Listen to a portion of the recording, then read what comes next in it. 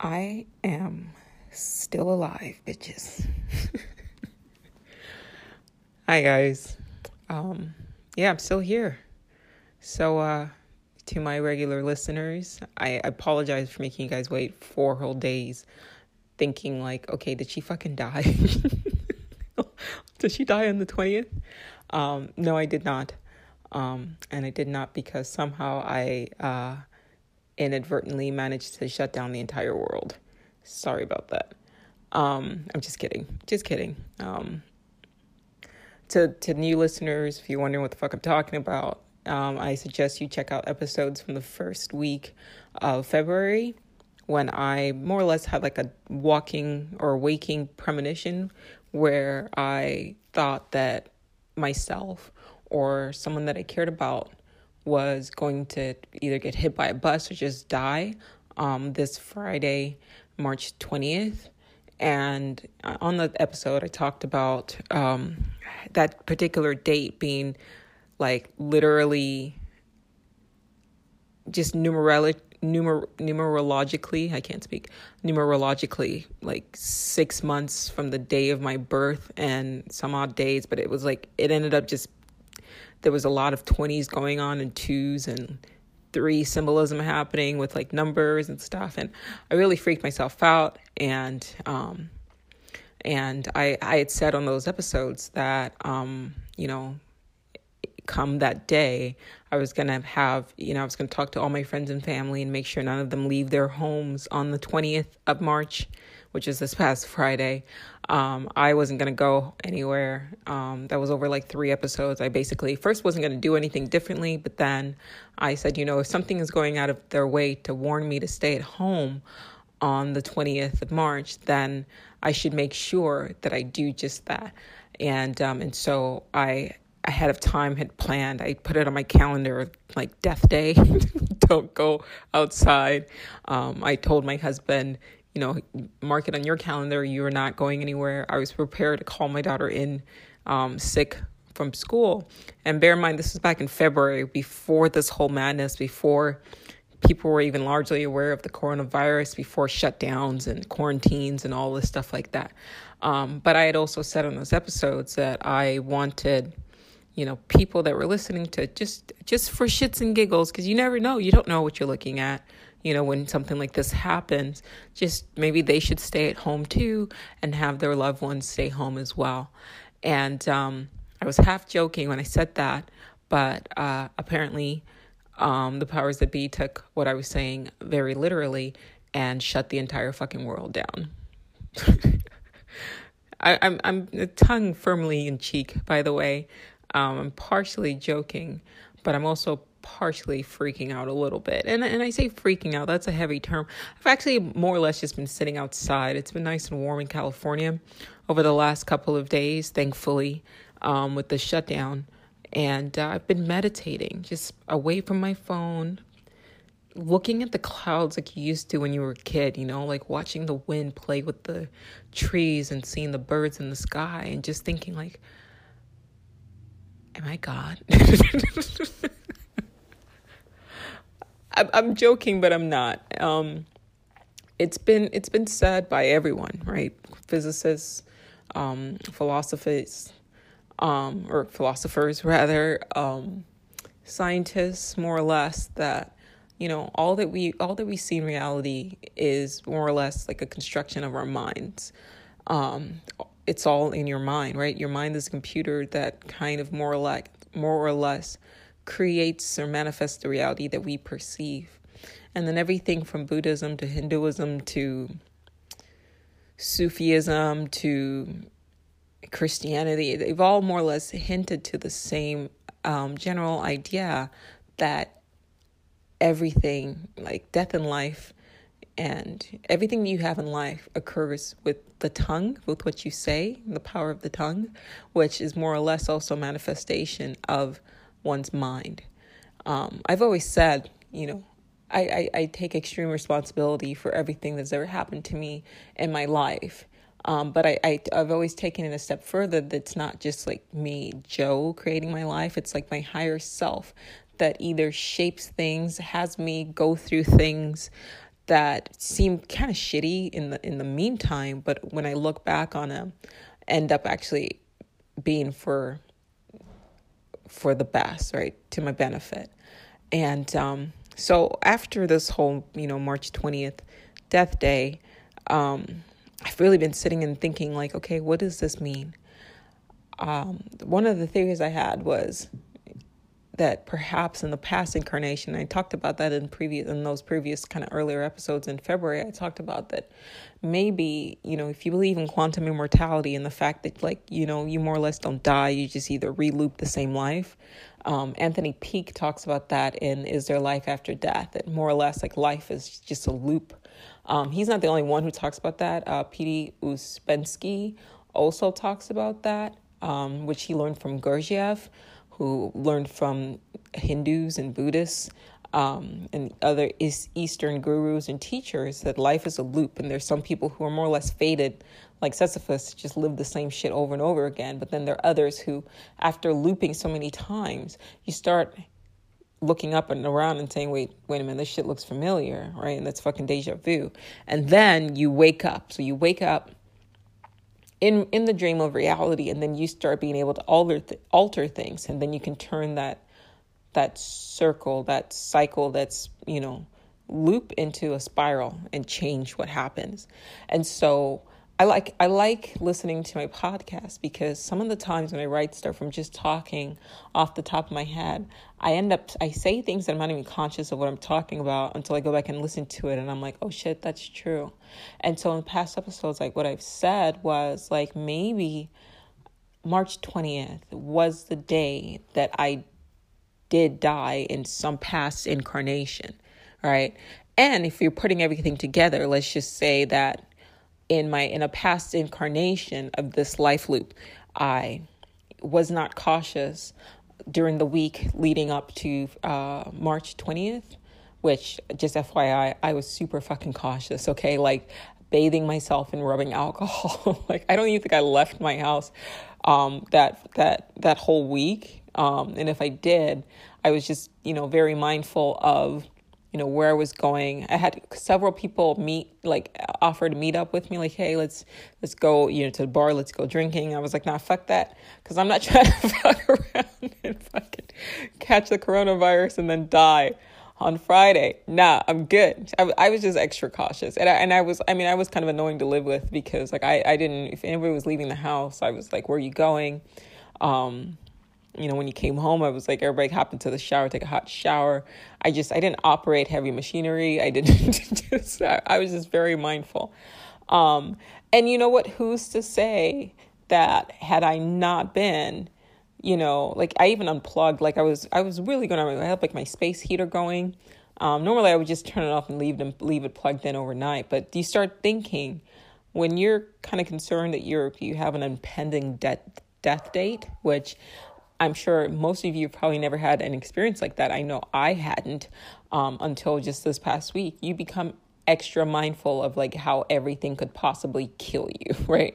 From a space heater being left on overnight and catching on fire to, like I had said in the episodes, fucking planes dropping out of the sky. But then lo and behold, they grounded planes, they closed airports. I was like, okay, something really doesn't want me or somebody that I care about, or both, to die on this date. So I'm just going to respect that and just be super fucking mindful. So that whole week I have been. And so now it's like, oh, somebody had asked, well, did you do anything differently on that day, on that week or whatever, or even the month leading up to that? And aside from just being super cautious, no. In fact, the one thing that I did this whole time, I paint so many portraits, but I painted a painting of my daughter, but I never painted a painting of my mom. At least not a really good one, as I've gotten better, skills or whatever. And I thought to myself, if I was going to die on Friday, I want to make sure that I start and finish a painting of my mom. And so literally 2 weeks before the 20th, that was what I decided to do differently. So I can safely tell you guys that, as a person who thought they were going to die a particular date, I now know what I would do if I felt that I only had 2 weeks left to live, which was paint, first of all. You know, love and let the people that I love and care about know that I love and care about them.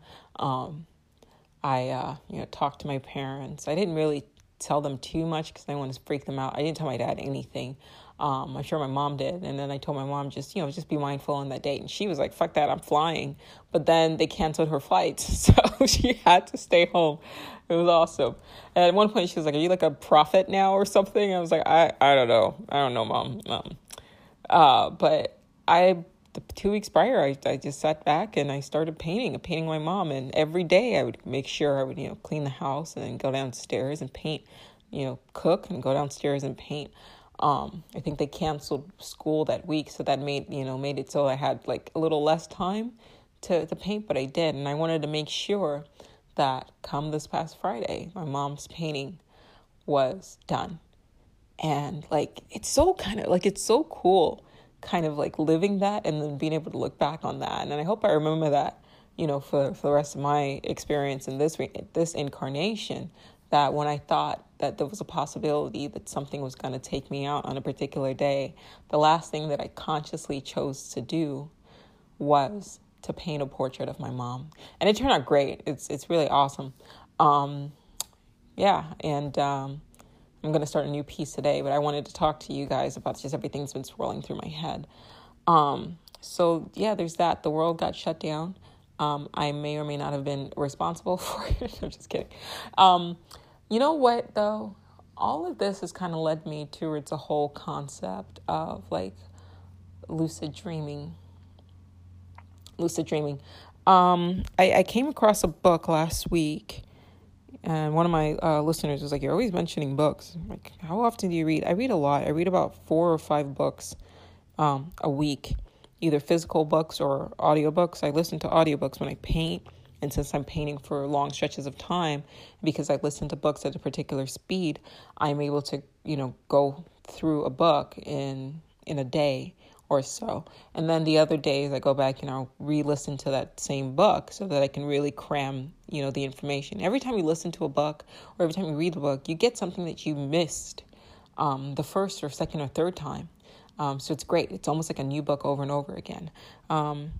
And I'm also reading physical books as well, because not all books are available on Audible. So I, for example, just finished a book by P.D. Uspensky, which I actually recommended on a previous podcast. I can't think of it right now. Not a previous podcast, a couple podcasts ago, but it was like the psychology of man's possible evolution. It's a really small book, and it's like 126 pages. You could probably go through it in a couple hours or whatever.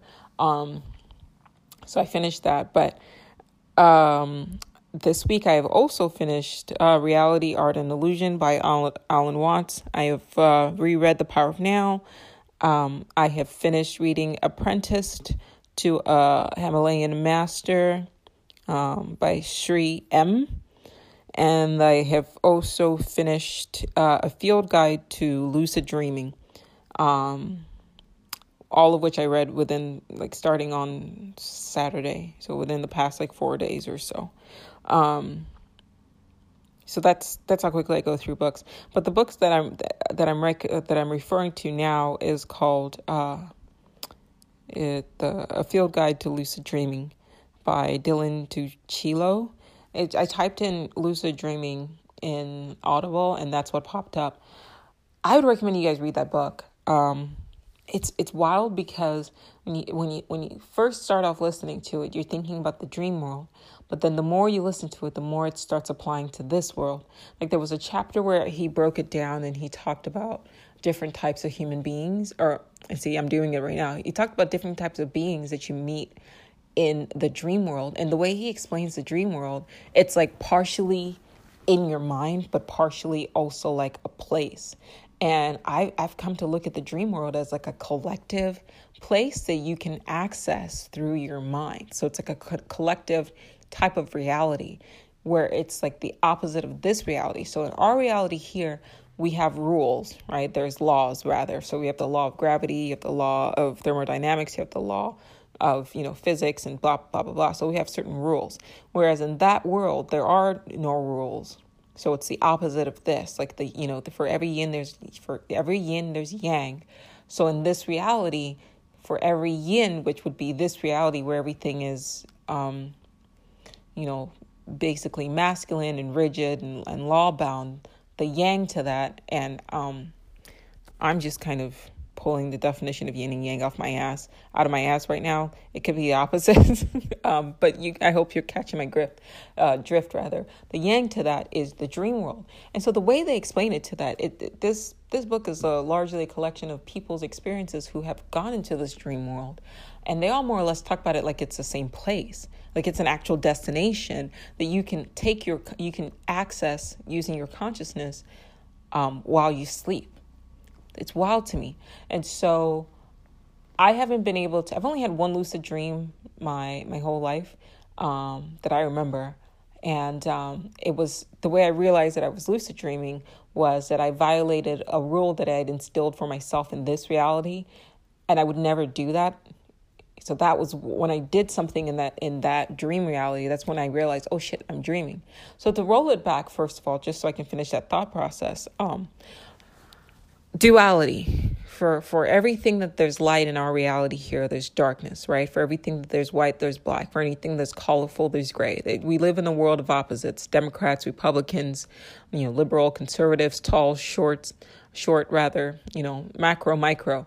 This is the world of duality. And so as a sort of a consequence of that, or just an obvious observation, is that if we live in this world, which is a law-bound world, and I'm reiterating here, but I'm trying to drive the message home, then there's got to be an opposite world that your consciousness can also exist in, and that is the dream world, which is not law-bound. Okay, you get that? So while in our waking life, we live in this reality for however long or whatever, but then when you go to sleep, you now enter into the other reality, and then you can experience that. Now, according to this book, people dream every single night. Okay? So the difference is that just a lot of people don't remember their dreams, or they have been programmed to dismiss their dreams by scientists and things like that, and just to say, well, it's just your brain defragmenting. So it doesn't, these images don't mean anything.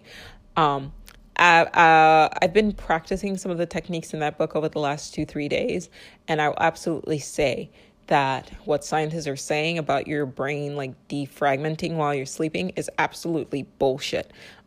Each dream that I've had, and I've been writing in a journal, and trust me, I didn't want to. It's not something I wanted to do first thing I did in the morning, right? I've gotten in the habit of, you wake up, you grab your phone, you go take a shit, you stare at your phone, you scroll through like Pinterest or the news or whatever, and then you go about your day. But what I'm doing now is, instead of grabbing my phone, I leave my phone and I grab my book and I just write down. And I've noticed too, like at first, I'm like, when I try to think, okay, what was my dream? I can't, nothing comes to me. But then when I start writing, it's amazing how like it just floods through like a memory. And so I've been paying attention to my dreams.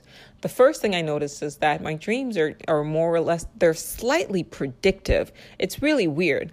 A lot of the concepts and things that I dream about, I end up interacting with in my waking life.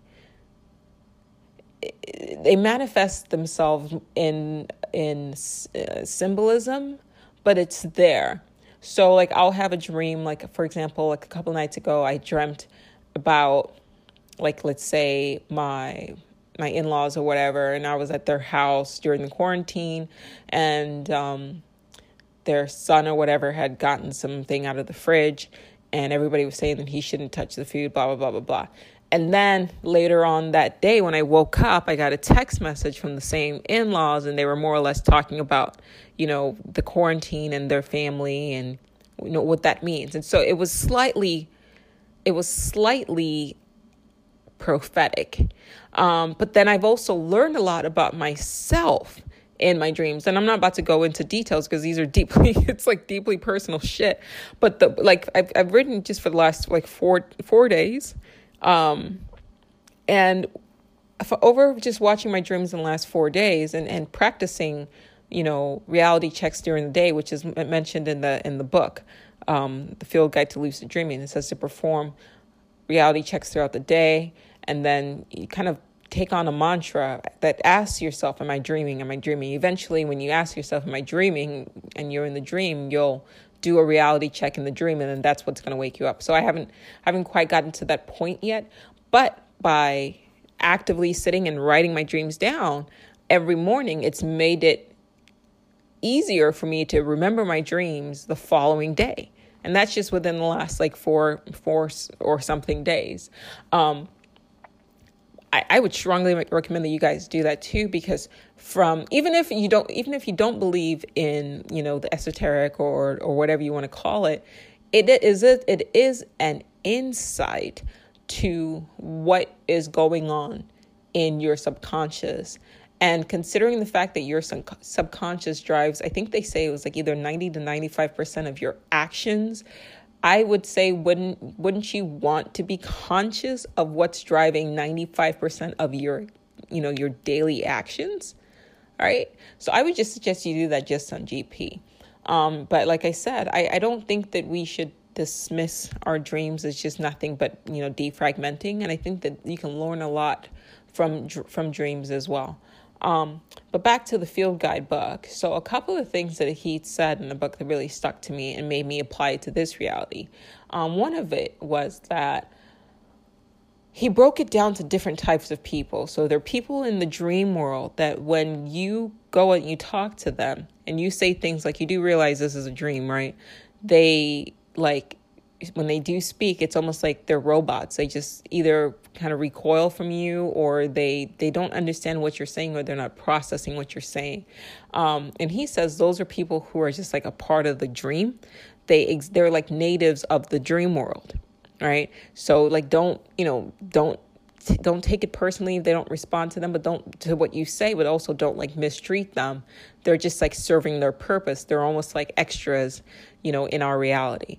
And then the next phase, I believe, and I'm paraphrasing, but I believe he's saying like the next phase from that is like just other dreamers who've stumbled into this dream world, and they're kind of living their own dreams, and they're really stuck in the dream. So if you try to tell them, hey, this is a dream, like they're almost like the first group of people, but they're not part of that dream world. They're part of our world, and they wandered into this dream world, and they're not lucid dreaming at all. So when you become a lucid dreamer and you try to, talk to them, because they haven't learned to lucid dream, they are kind of stuck in their own dreams. So they kind of wander around like, their eyes kind of more or less, grayed out, and they're kind of just really in there. They're lost in the illusion, more or less. Then there are other lucid dreamers, right? And there are other people who have learned to become conscious in this dream world, and you can more or less talk to them and learn from them and things of that nature. But there are people like you and me who have learned to lucid dream as well. And so they're now conscious in that reality, right? And they're wandering around, and you can communicate with them. Which actually, that would be an interesting experiment if you did run into, once you learned how to lucid dream, you then ran into like another lucid dreamer in this dream world, and then you exchanged like email addresses or whatever, and then they contacted you in real life. Like, wouldn't that be fucking mind-blowing? Right. And then the fourth group of people are like spiritual guides. And they are like the opposite of the first group of people, where they're of that world, more or less, or they might even come from different worlds, but they come to the dream world to communicate with other people through their dreams. And then the fifth group of people are like the gurus. Like, they have their own consciousness. They are, like these like non-corporeal entities, and they kind of wander around, and you go to them. They're more like spiritual guides, but like even more advanced. And it's wild. Then I started thinking like, okay, I feel like I should be applying this stuff to like our waking world, like to this reality, right? So for example, there have been people that I've tried to talk to in this reality and say, hey, you do realize like none of this shit is real, right? Which obviously that sounds quote unquote crazy to the general public or whatever, but some people will largely get hostile. Or some people just look at you blankly, like, what are you talking about? And then your response to that is, well, what do you mean? What am I talking about? How come you found yourself awake in the reality and you'd never stop to ask yourself, like, what is this world? So there's that group of people, right? It's referenced in the book of lucid dreaming, but we could see echoes of that in our world, where they're just these one-dimensional people that they don't really think. They kind of act like everybody else for the most part. They're extremely programmed. You know who I'm talking about. So there's that. And then you mean like people who kind of are conscious of the fact that, okay, something's not quite right in this world, but they don't want to take it a step further because they're caught up in like their bullshit of just daily living, right? Their job, their bills, when their next paycheck is coming. Like there's a part of them that knows, okay, this isn't right, but they're pulled into the deception of it all, the rat race of it all, the illusion of this reality. So you can't really quite get to them, but you know that there's someone in there that's curious and awake, as opposed to like the first group of people where when you try to talk to them, it's like talking to a plant, more or less. Then the really rare people where you talk to them and you go, life is like a fucking game, right? And they're like, yeah, I know.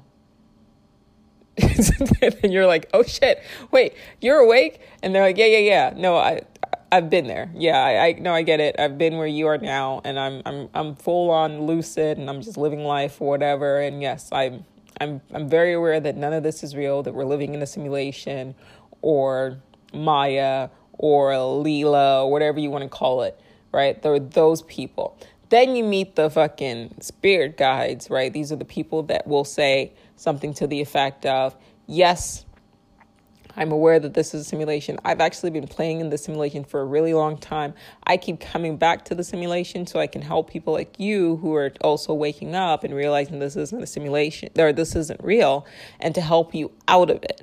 All right, so the spirit guides. And then the gurus, which I'm thinking like you probably have to go to fucking like Nepal or the Himalayas or fucking India or something, deep down in the jungles to talk to these people, because they're just so far like ahead of the curve that they just, they're just like meditating on the top of a mountain somewhere, just like repeatedly, right?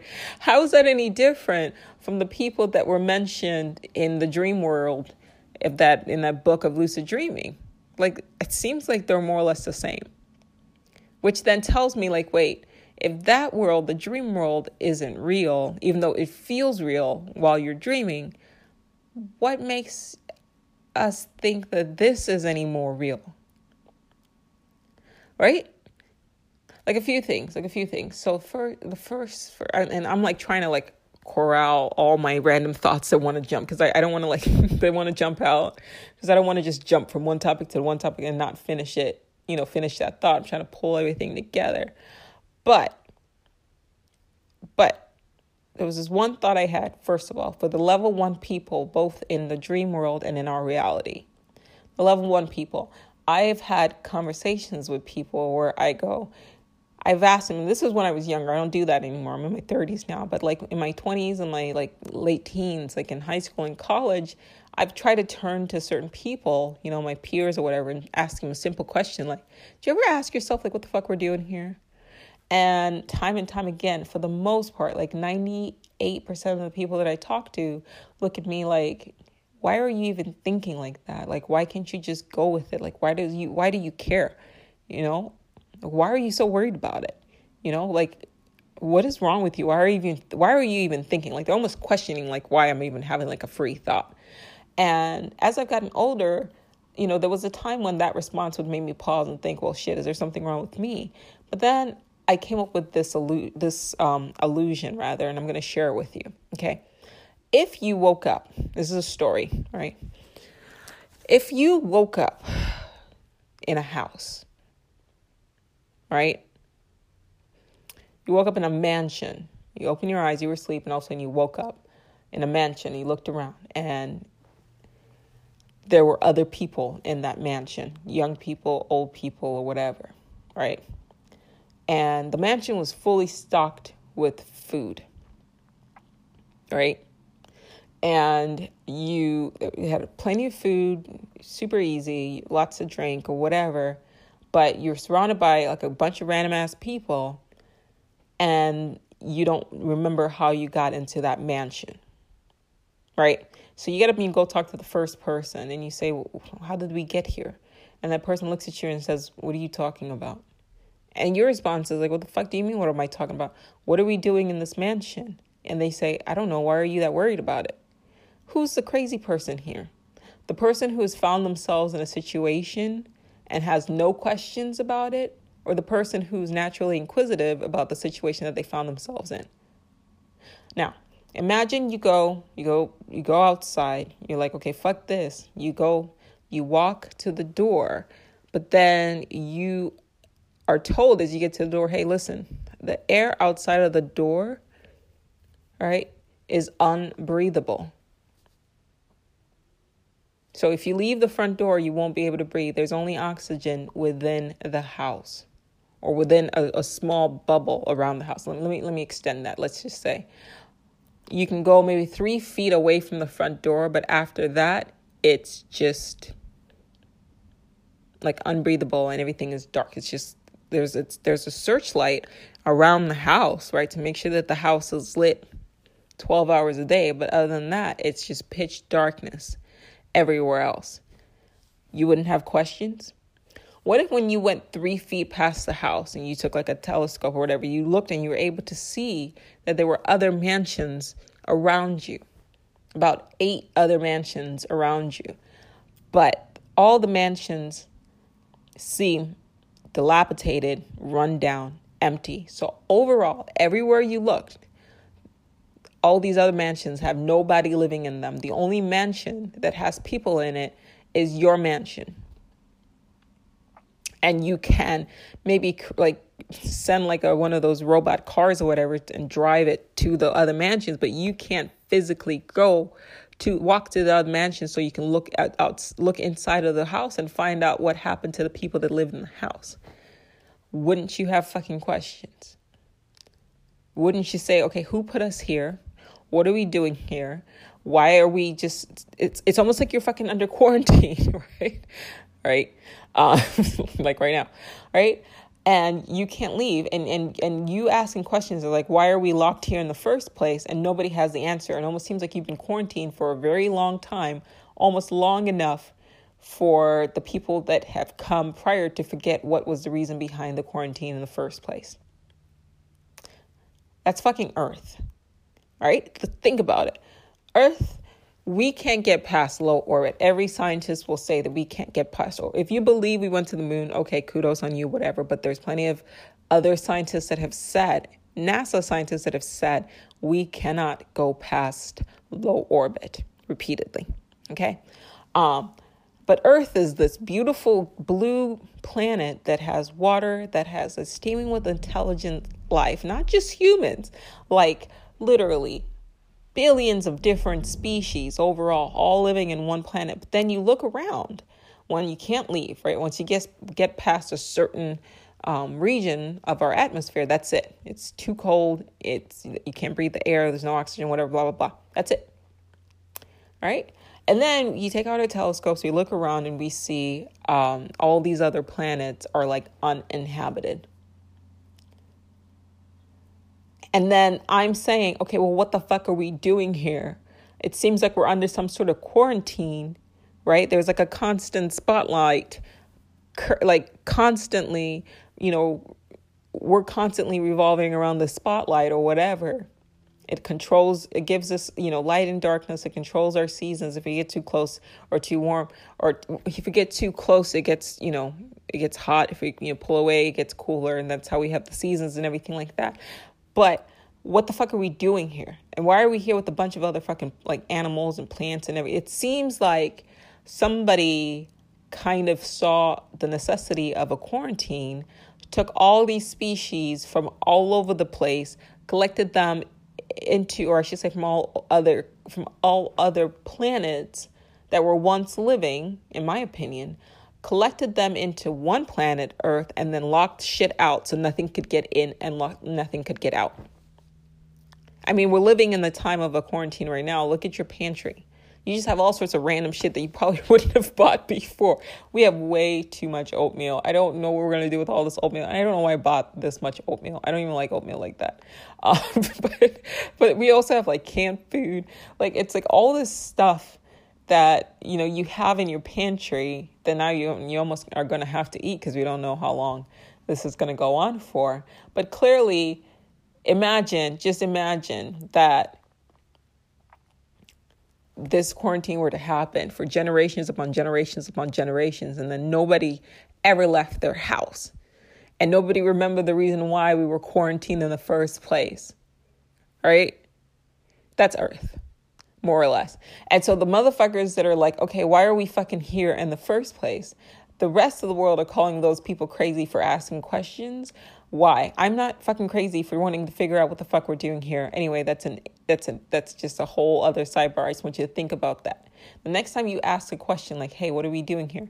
And somebody says, don't ask those questions. You need to be more concerned about that person's sanity than your own, because it's normal, in my opinion, that if you find yourself in a situation and or circumstance where you don't understand what you're doing there or how you got there, to ask fucking questions. And so because we live in a society where you're largely discouraged from asking questions, any person that asks questions is demonized, ostracized, and labeled as crazy.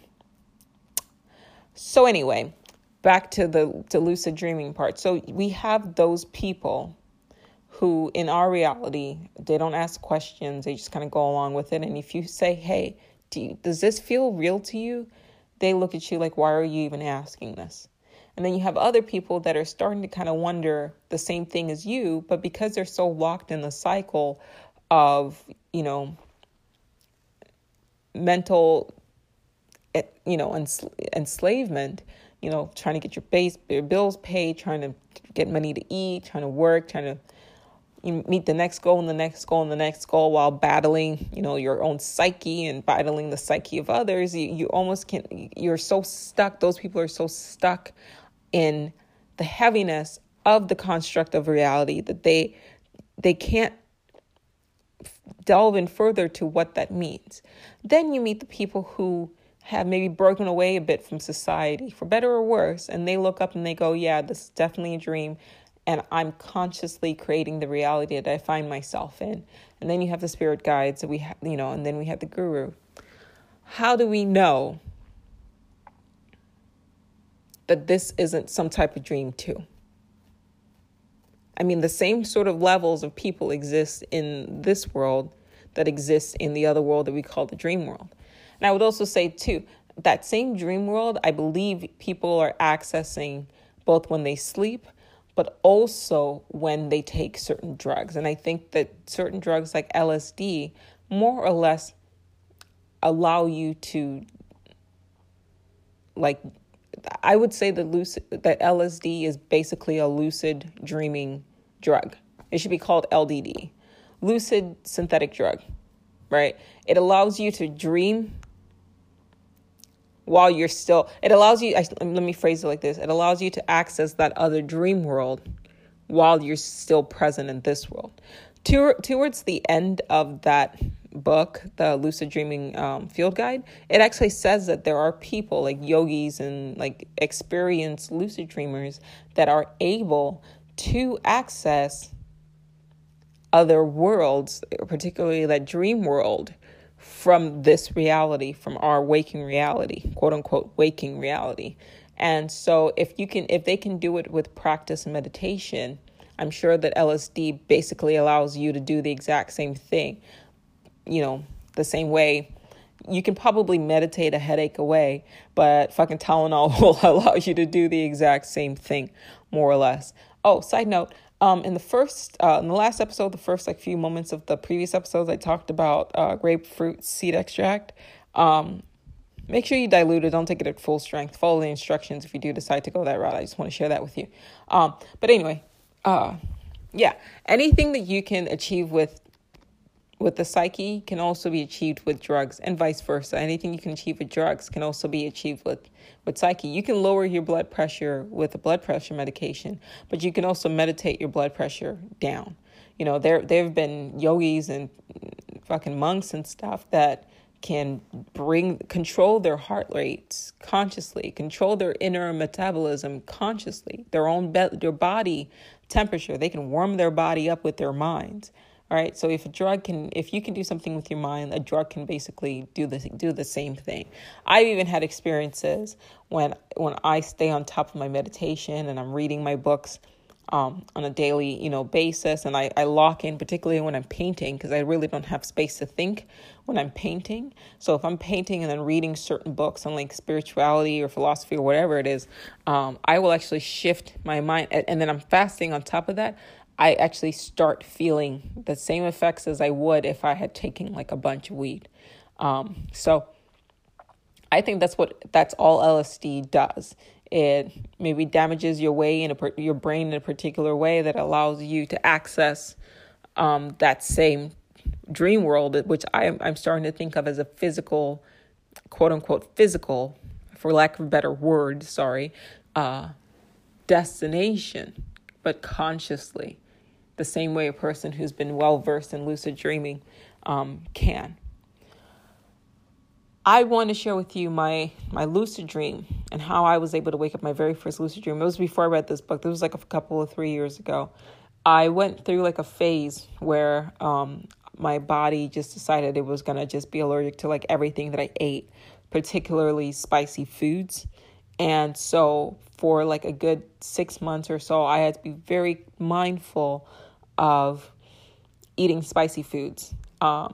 So much so that and this is my mind doing this to me, like if I had something with just a hint of black pepper, I would start getting like pain behind my eyes, more or less. So I was very, very, like all the foods that I ate for a very long time were like highly controlled. And it was just the same 3 or 4 foods over and over again because I knew that those foods would not have anything in it. And I didn't go out, I prepared all my food, and it was just very plain. And so that was my life for like a long period of time. But then when I went to sleep, I was in this like hotel, and they had like a platter, and it had like red hot sauce and shrimp. And my dream self grabbed the shrimp and dipped it directly into the pepper and threw it directly in my mouth. And that was what made me conscious, because like I would have never done that at that time in my waking reality. So that was like my reality check. Wait a minute. That's not something that Joe would do in this reality. Oh shit, I'm in a dream. And that's what made me conscious. Now, because I'd never had a lucid dream before, I didn't know what to do. For those of you who don't know what lucid dream is, I would say like probably a little too late, 42 minutes in. You probably should have Googled it this whole time. But it's like being conscious in your dream. Anyway, I was like, oh my God, I'm dreaming. So I was like running around like, oh shit, what am I going to do first? And so I was like, well, I'm in LA. So I started summoning like celebrities, and I was like, I'm going to party with Snoop. And so I like imagined Snoop Dogg, and I imagined Ludacris and like Mariah Carey. And then I like started flying. So I was like, okay, cool. So I was like, let me fly. So I started flying. That was cool. And then I had like a party. It was like a Snoop Dogg party. And it was like a swim party, and there was like slides and everything, like just every crazy shit that I could imagine. I didn't do anything fun, right? Like I wasn't like, ooh, who's this really sexy? Like Idris Elba. Like I didn't even go there. I was just like wilding out, like running around. Then I saw this like guy that was kind of standing there. And so I run up to him and I said, hey, you're dreaming, wake up. And I was like trying to shake him. But every time I would try to tell him, wake up, you're dreaming, he would like static, like he would go zzz, and he would just like kind of shake, or like the whole image of him would like go into static, like old school TVs, it was like zzz, and I was like, okay, that's weird. But I was like, all right, well, here's my email address, and I gave him my actual email address, and I gave him my phone number, and I said, if you want to contact me if you remember this. But every time I try to give him my contact information, he would like glitch. And I was like, all right, that's weird. And anyway, so I left him and I went back to like partying. And then when I woke up, I felt so good. Like I was like so elated, and I was cracking up. I was like, that was like the best fucking dream ever. And I was like telling my husband everything that happened. And he was just like, that's really weird. I was like, I know, like I'd never been awake in a dream before. And since then I've been trying to get back to that. And I'm hoping, over the next few months of like practicing what I've read in that book, and I've downloaded other books on lucid dreaming. So that's what I'm going to be doing over the next couple of weeks or so while we're on this vacation. I'm going to really try to delve into it. And if I do, I'm going to, report back and let you guys know, like, what it's like. But anyway, I'm not entirely sure what the point of all of that was. I think what I'm trying to get at is this reality. And on the March 20th, that's it. That's where I was going. After March 20th, after this Friday, I started to think about what this means overall. In the grand sense of things, right? In the grand scheme of things. What does it mean to sort of think that you're going to die and then not die? And then I started to think, okay, like I've made several jokes because a couple of my friends have texted me like, well, you're still alive. And I'm like, yeah. And I made jokes to the effect of, maybe it was the coronavirus that killed me in my last incarnation. And so by listening to the promptings of my higher consciousness to way back in December, start binge watching, early January, start binge watching old episodes of The Twilight Zone and everything, like leading me down. Like I look back at the path that I took from just these sort of intuitive promptings, like, okay, watch The Twilight Zone. Okay, fine. Watch this episode. Okay, fine. Sit here and paint this red woman, and like all the things that drew me to that culminating point of March 20th. Watch out, be careful for that week, has been so fascinating to me. And so I made a joke with one of my friends today, like, well, maybe, this virus actually killed me in my last incarnation. And so my higher self, used my fascination with the Twilight Zone, kind of implanted that, but, quietly drove me to that date and to watch that episode and to be mindful of that date so that I would be extra cautious that week and, skip death, and then I was like, well, what does that mean? What does it all mean? This last few days there was another thing that I'd said, that maybe a part of me, maybe it's not me physically that dies, or maybe I do die, or maybe there are listeners in another reality that are waiting for this episode that's never going to come to them, and so for them, my last episode about the aliens was the last episode they were going to get. This is not me pulling this stuff out of my ass. Like these are things that have been, theorized by quantum physicists. We don't really know what's going on because most of the time we're not paying attention, right? But I was saying, like, I had said, like, maybe it's not like me physically dying, that maybe there's a part of me, like maybe the mind or the persona or the false self or the ego dies. And I'm telling you right now, I'm not the same person that I was before the 20th. One of the biggest thing is, that voice in your head that's always negative, that says the craziest shit to you. I almost never hear it anymore. There's just been this really good, like, chill calm over me. I'm not as tense or as critical as I used to be anymore. It almost feels like all the books and all the mantras and all the experiences and all the things that I've gone through culminated on Friday the 20th to make it so that I've become a completely different thing. Like I said, the voice in my head. Okay, let me backtrack. I am a Virgo, which I don't know if you know a lot about Virgos, but they're literally the worst. And I can say that because I'm a Virgo. And not only am I a Virgo, I'm a Virgo that was raised by a Virgo, which I love my mom very much. I really do. But Virgos are very like tense and very critical and perfectionist. I mean, like, and judgmental. They walk in and they see something wrong in every situation. And I'm sure they have good sides too. And while I love the fact that, all those things that I mentioned about being a perfectionist and things like that have been great and have gotten me to where I am in life now, when you have that voice in your head that's like a Virgo as your voice in your head, it's not pleasant, right? And I was like, my name on this podcast is Joanna the Overthinker, and I'm not going to really change that. It is what it is. But if you give me something, I will overthink about it. It was just a gift. And what I noticed leading up until the 20th and now, afterwards is I used to go before where if you told me one day that I would be able to go 3 seconds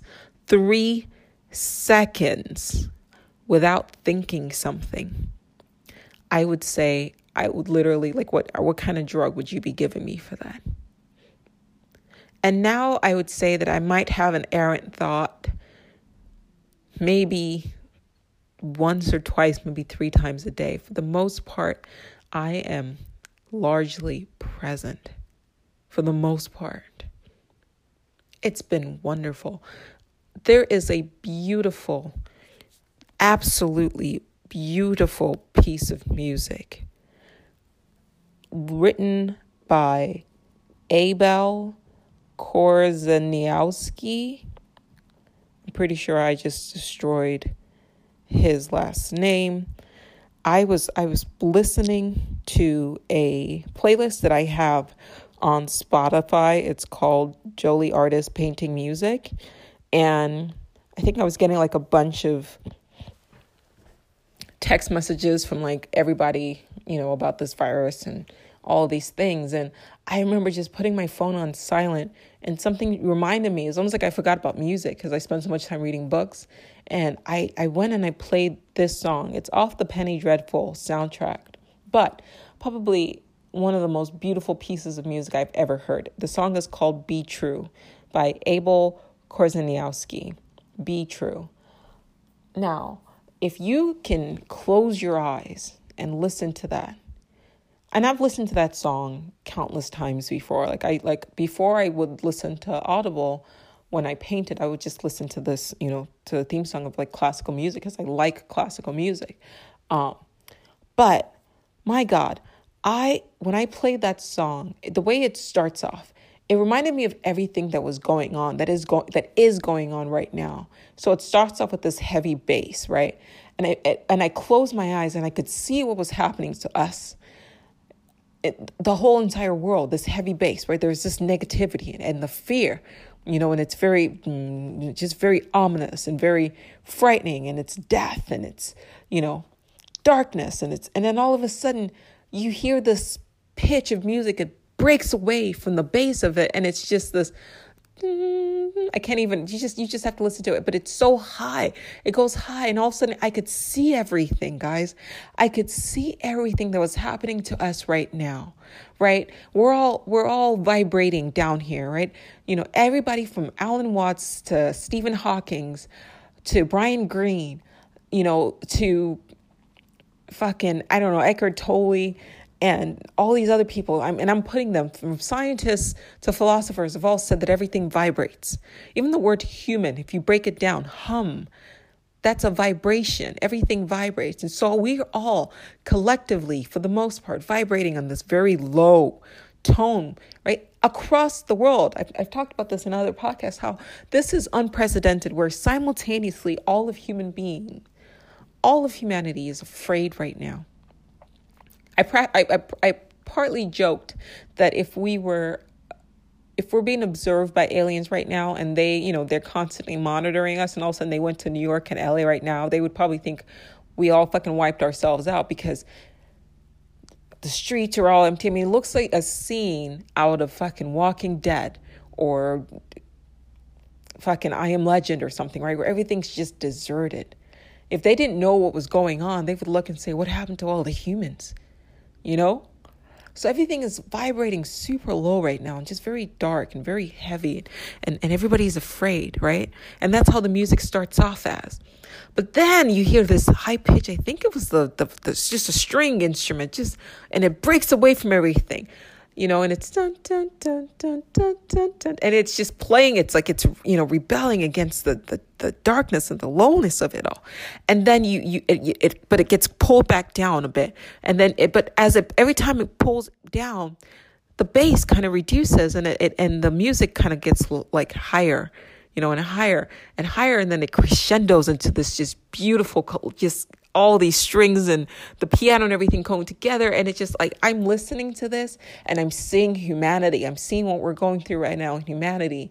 And all I could think of is, man, it only takes just one person to be that high pitched instrument that says, fear is a choice. Fear is a choice. And just that one person, that one soul, that one spirit from the collective that breaks away and pulls it all up, can pull the rest of us up to a higher vibration, and that higher string and that crescendo, and just pull us all up out of this lowness and this low vibrational wavelength that we're all kind of vibrating in right now, and make beautiful music. That's what I was thinking. As I'm thinking that, my eyes are closed and I'm listening to this music, fucking tears just streaming down my face. I am the most cynical, sarcastic, person that you've ever met. And yes, I'm an artist, but still, like, that's not, I'm this dry kind of cynical, artist. But it's like, even if you go back to listen to like the things that I talked about in the earlier part of this podcast compared to what I'm talking about now, and by earlier, I mean like the first few episodes or whatever, compared to what I'm talking about today, it's like a completely different person. But as I'm listening, I listened to it once, and then I called my husband in, and I don't even give a shit like what he's thinking about me. I was like, listen to this part. This is what we're going through right now. And he's like, I say, do you hear the bass? Do you hear the darkness? I said, that's the media. That's the fear. That's the darkness. He said, yeah, it's got a very ominous tone to it. And I said, yes, listen to that. Now listen to that. The pitch, it breaks away. You could see what the composer was trying to show with just the strings and with all the instruments. It was like painting a beautiful movie from the music. I'm crying tears. And all of a sudden, like, my hands are in the air and I'm just like fucking conducting the music, and I'm just so in the moment and just not giving a fuck. My windows are open. I'm sure my neighbors were probably watching me thinking, what the fuck is this bitch doing? But I just didn't care. I thought about the people in Spain, the cops, the videos that I saw, the police officers, while people are in their homes, pull out of their cars and just start playing music. And I thought about, like, this is us. This is us. This is us. This is humanity. This is us. All the jokes, all the people who, despite all of this, are trying to make each other laugh. My daughter has been coughing. I found myself coughing for a while there, and I started to think, well, maybe I just allow fear to fucking manifest these symptoms. And so I fucking took off the mask, and when I sat outside in the sun, and I grabbed my daughter and I just held her. I said, I love you, kiddo. I don't fucking care. I love you. That's the best of us. It just takes a few to break away from the darkness. I'm not saying fucking say fuck the law and go outside and fucking break the social distancing and things like that. That's not what I'm saying. I'm saying we can get past this if we can vibrate higher. We can go listen to that song, for fuck's sake. Go listen to it, because you listen to me talking to it and describing it to you doesn't do anything. You got to hear it. You got to sit down, fucking stop, turn off the fucking news, stop listening, stop worrying, turn that music up, let the music fucking drown in the music, and listen to it, and tell me that doesn't speak to what is happening to us right now. It just takes a few of us to lift the rest of us, to raise the music. And more importantly, even in the darkest and in the base of life, that's still music, guys. That's still music. That high-pitched sound of whatever instrument that was, the violin or the whatever, that made that. If it didn't have that doom, doom, doom, that bass to kind of counter that high pitch, it wouldn't have that same effect that it did. It wouldn't move me in the same way. Just as if it was just the bass, it wouldn't move me the same way. It needed the opposite. It needed the balance of the darkness and the light, of the low and the high, of the bass and the treble combined together by law, right? Those bars where you put the treble clef in the bass when you write music and the notes. The laws, those bars signify the law. We need the law, but those bars and the placement of these notes is how we make the music that we call life, guys. Life is a fucking symphony. So even this dark part that we're going through right now, it just needs this bass that we're going through right now. It just needs a few of us to be the treble that raises the rest of us collectively away from the darkness and raises our vibration. It's all vibration, guys. It's all string theory. Two things. One, if I can accidentally say I want everybody to stay home on March 20th and watch it happen, we can all consciously, everybody listening to this right now, if we all just chose, fear is a choice, if we all just chose to not get sucked into the bass, if we all just chose to be the treble, that balances all of this bass, collectively we can create something like a beautiful symphony.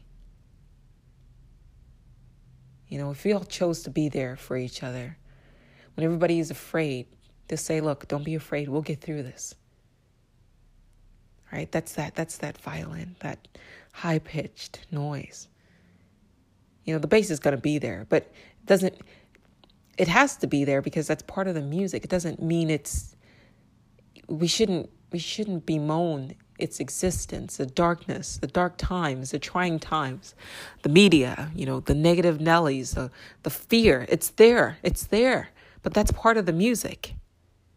You need that to balance the high notes, to put everything into place. When I paint, what brings my paintings to form, it's not the middle tones. It's not just the middle tones. I've got to add shadow, but I also have to add the highlights. And so it's a combination of the midtones and the darkness, the shadows, and the whites, the highlights, that makes the painting beautiful, that brings it true to form, that makes it real.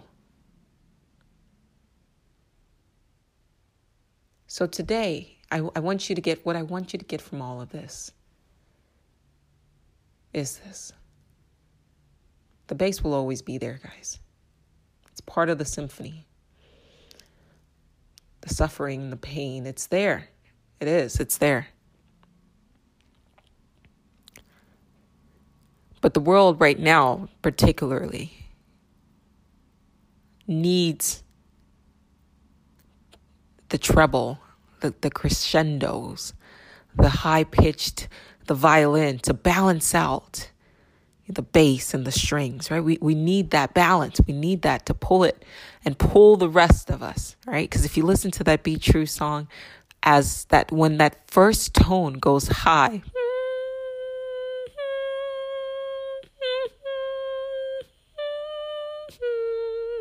and I know I sound crazy right now. I know. I don't fucking care though, because I know that you're either going to get it or you're not. But if I don't say this, if I don't put it out there, then it doesn't go anywhere.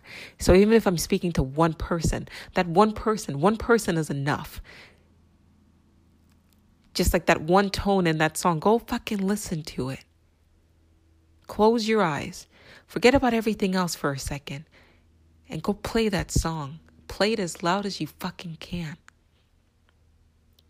All it needed was one tone, but if you listen, you start to see with your eyes closed. You start to see that one pitch was enough to all of a sudden bring the rest of the music from the bass to the mid level, and it just became just this light and inspiring song, this beautiful piece, and we have the chance to do that now. Be that. Be that. Maybe I did die on March 20th. I know for sure I had in the past several times. Probably more times than I'm aware of, which then means what the fuck am I afraid of? Would there have been a version of myself that would have been afraid to even talk about what I'm talking to now, let alone publish it? Yes, but that version of myself is gone. She died. It died on that day. And leading up to that, I would argue it's been dying this whole time. I'm not going to bemoan the darkness. I'm not going to bemoan the base for existing. Right? I don't bemoan my nightmares because my nightmares are part of my psyche. It means there's something there that I need to learn from. There's something there I need to face. There's something there that I need to overcome.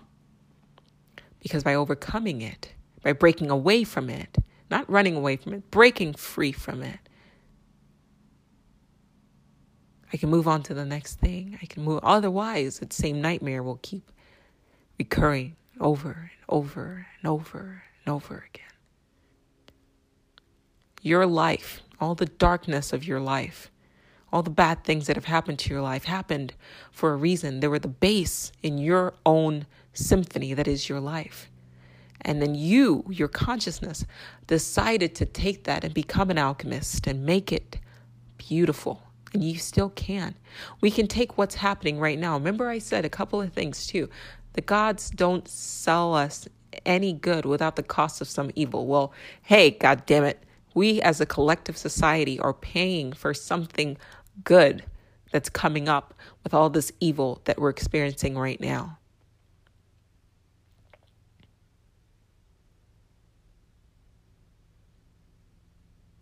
Look on the bright side. Something good is coming. I don't know when. But if we're collectively this low, vibrating this low, something's going to break away and be high. That's just nature. It's balance. Everything is balance.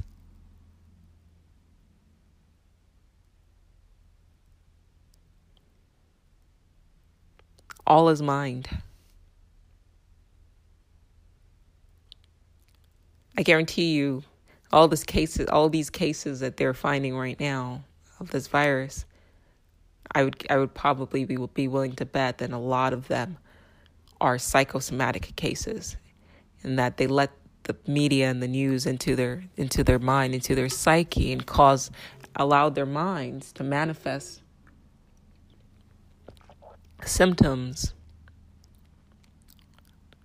of what they're experiencing now. So they tell you a cough, and I was one of that too. They tell you a cough, a running nose, a sneezing, that's it, and then boom, it gets worse. And so you input that into your mind. You drill that into your head every day. Eventually, your mind will manifest that. I mean, that's how it works. Everything that you have in your life right now, both good and bad, has been a manifestation of your own mind. And so if it can manifest negative things, why can't it manifest positive things too? They say all is mind and all is one. They say we're alone together. I always thought the words all and one were all one. You put it all together and it spells alone. We're alone together in this world. We look around and it's like that mansion, right? We look around and all the other mansions are uninhabited. It's just us. And we're fighting each other over this bullshit and that bullshit, but it's just us. It's just us. And so if we can let fear collectively bring us down, it only takes a few people to raise the vibration of all of us. They have said this. These have been proven by researchers whose names escape me right now. I think Dean Radin might be one of the researchers I'm thinking about, who said that they took monks and meditators and put them collectively together and had them meditate in like inner cities, and just the collective minds of people meditating for good was enough to see statistically significant drops on violent crime in that area. That's the mind. And so what I'm trying to do is implore everybody that's hearing my voice right now. I understand that, yes, you almost can't get away from this virus thing. And I was very reluctant to even talk about it, but here we are. You can't get away from it. It seems like you can't get away from it. But you know what I did? Maybe it's easier for me to do this because I'm in California and it's nice and sunny today. But I put my phone away. And I took my little speaker and I went outside and I played my playlist on my classical music. And I sat and I watched the birds and I watched the wind and I looked at the plants and looked at the trees. And I said, they're not worrying about anything right now. Neither should you.